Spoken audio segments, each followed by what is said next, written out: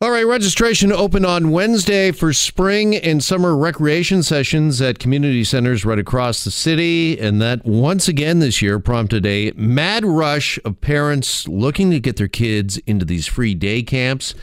How about this? Within an hour of registration, the city had processed just over 50,000 applications. That is nearly 50% more than what the city saw just the year prior.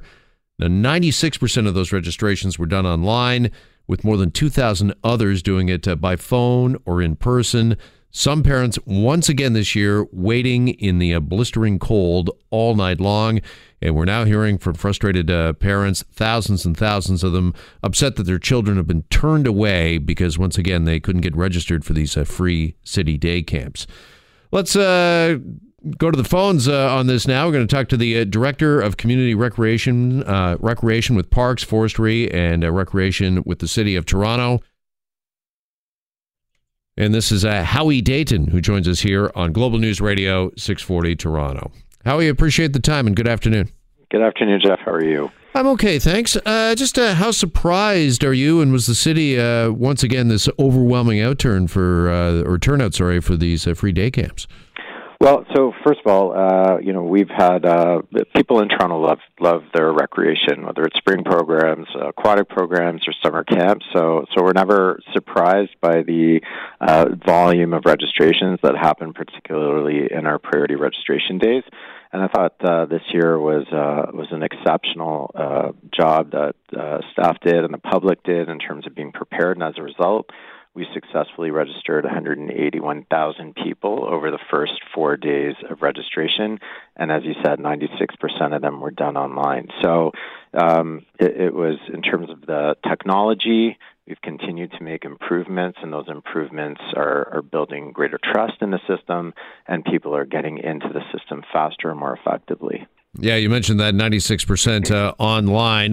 There is some concern about parents who are lining up, kind of like the old days of concert tickets, when a big act would come to town and you didn't want to miss out, you'd camp out for 3 days. Yeah. Talking about some pretty extreme cold weather conditions. But does that have to remain, Howie? Because, not everybody is online, not everybody's on the internet, and you got to give everybody an equal or fair shot at this? Yeah, so our use of in-person registration sites has decreased dramatically over the last number of years as people do build their confidence in the system. And a couple of years ago, we set up these leisure counseling sessions and built these really good search tools so that people could be better prepared and ready for that first day. But as you say, some people just aren't ready to sort of trust the system, and we want to keep working with those folks. So while we're doing that transition, we want to make sure we have those in-person locations available, as we did at Wellesley, as we do at East York Community Center and other locations as well, so that people can work with our staff on those mornings and we can help them through those processes. So we're not planning on phasing those out. While the need is there for those in-person sites, we'll make those sites available. But is the city, how are they concerned about what some of these parents are going through or putting themselves through to try to get their kids registered? Well, of course we're concerned, so that's why we want to build a really good online system so that, folks can not have to wait in line, or, we think their chances are better if they go online, but not everybody's ready to do that. So that's why we have those in-person locations to support them. Yeah. Is that what you're hearing from those that line up, that they just don't have a trust in being able to get in, that this is so important to them and for their kids that they just want to show up? Or is it the fact that they just don't have access to the internet? Well, I haven't spoken to those individuals personally, so I can't say for every single individual what their unique circumstance is. What I can tell you is some of the folks I've talked to is just about the comfort that they have in working with our staff directly on site and us helping them through the registration process. So it could be a combination of access to technology, and it could also be confidence in using the system directly. So we're going to keep working with the public on that and then build opportunities and their capacity to use the online channels that we have. All right, you mentioned 181,000 people registered in, was it the first day?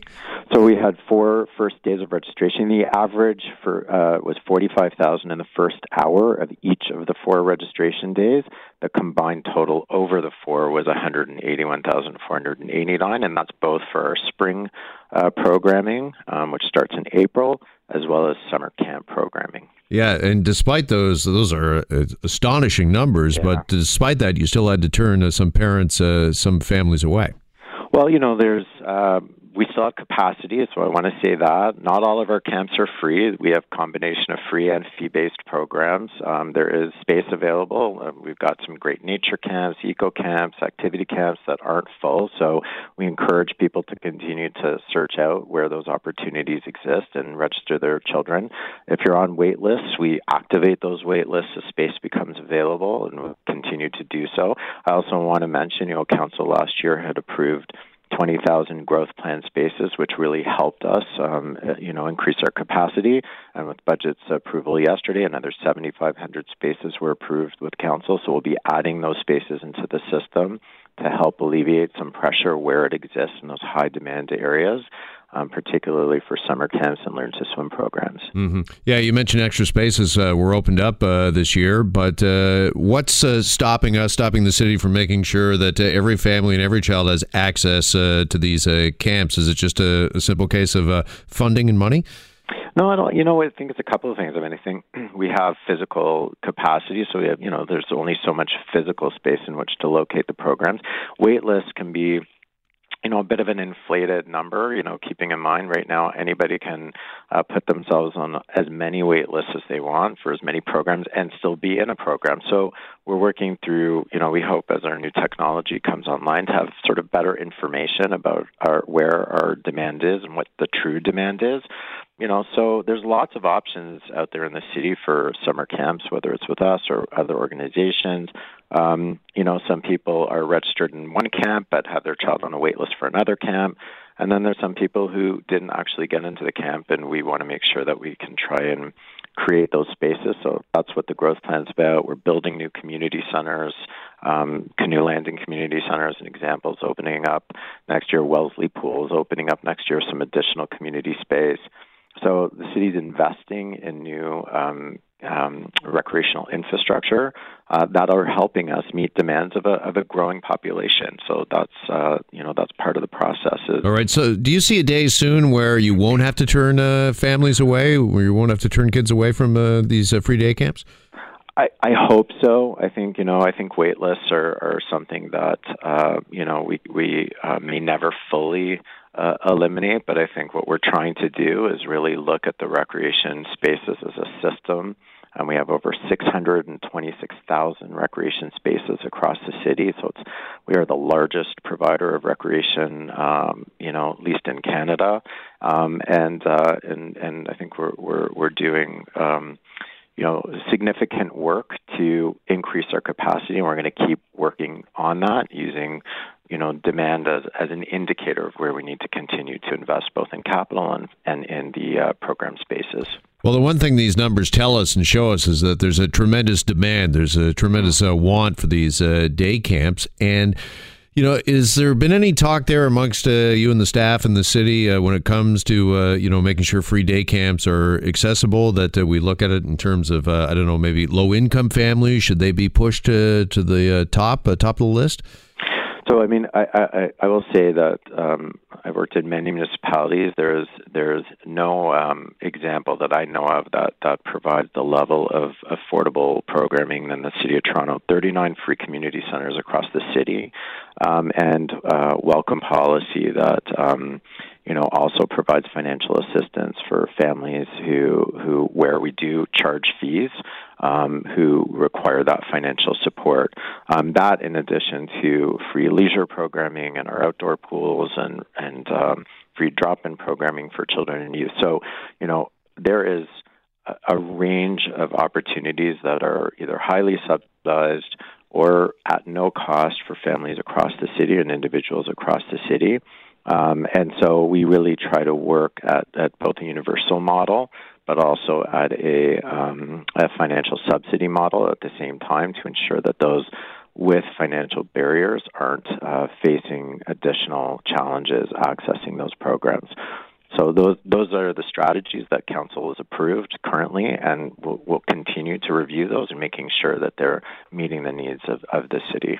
Just finally, Howie, can you tell anyone who's maybe listening that's on this wait list right now, the likelihood, is it like 5 or 10% that are on the wait list might get a phone call? And how does that work? Is it just those that are registered now, if they, for whatever reason, it's not working for their schedule, they drop off, then somebody else gets on from the wait list?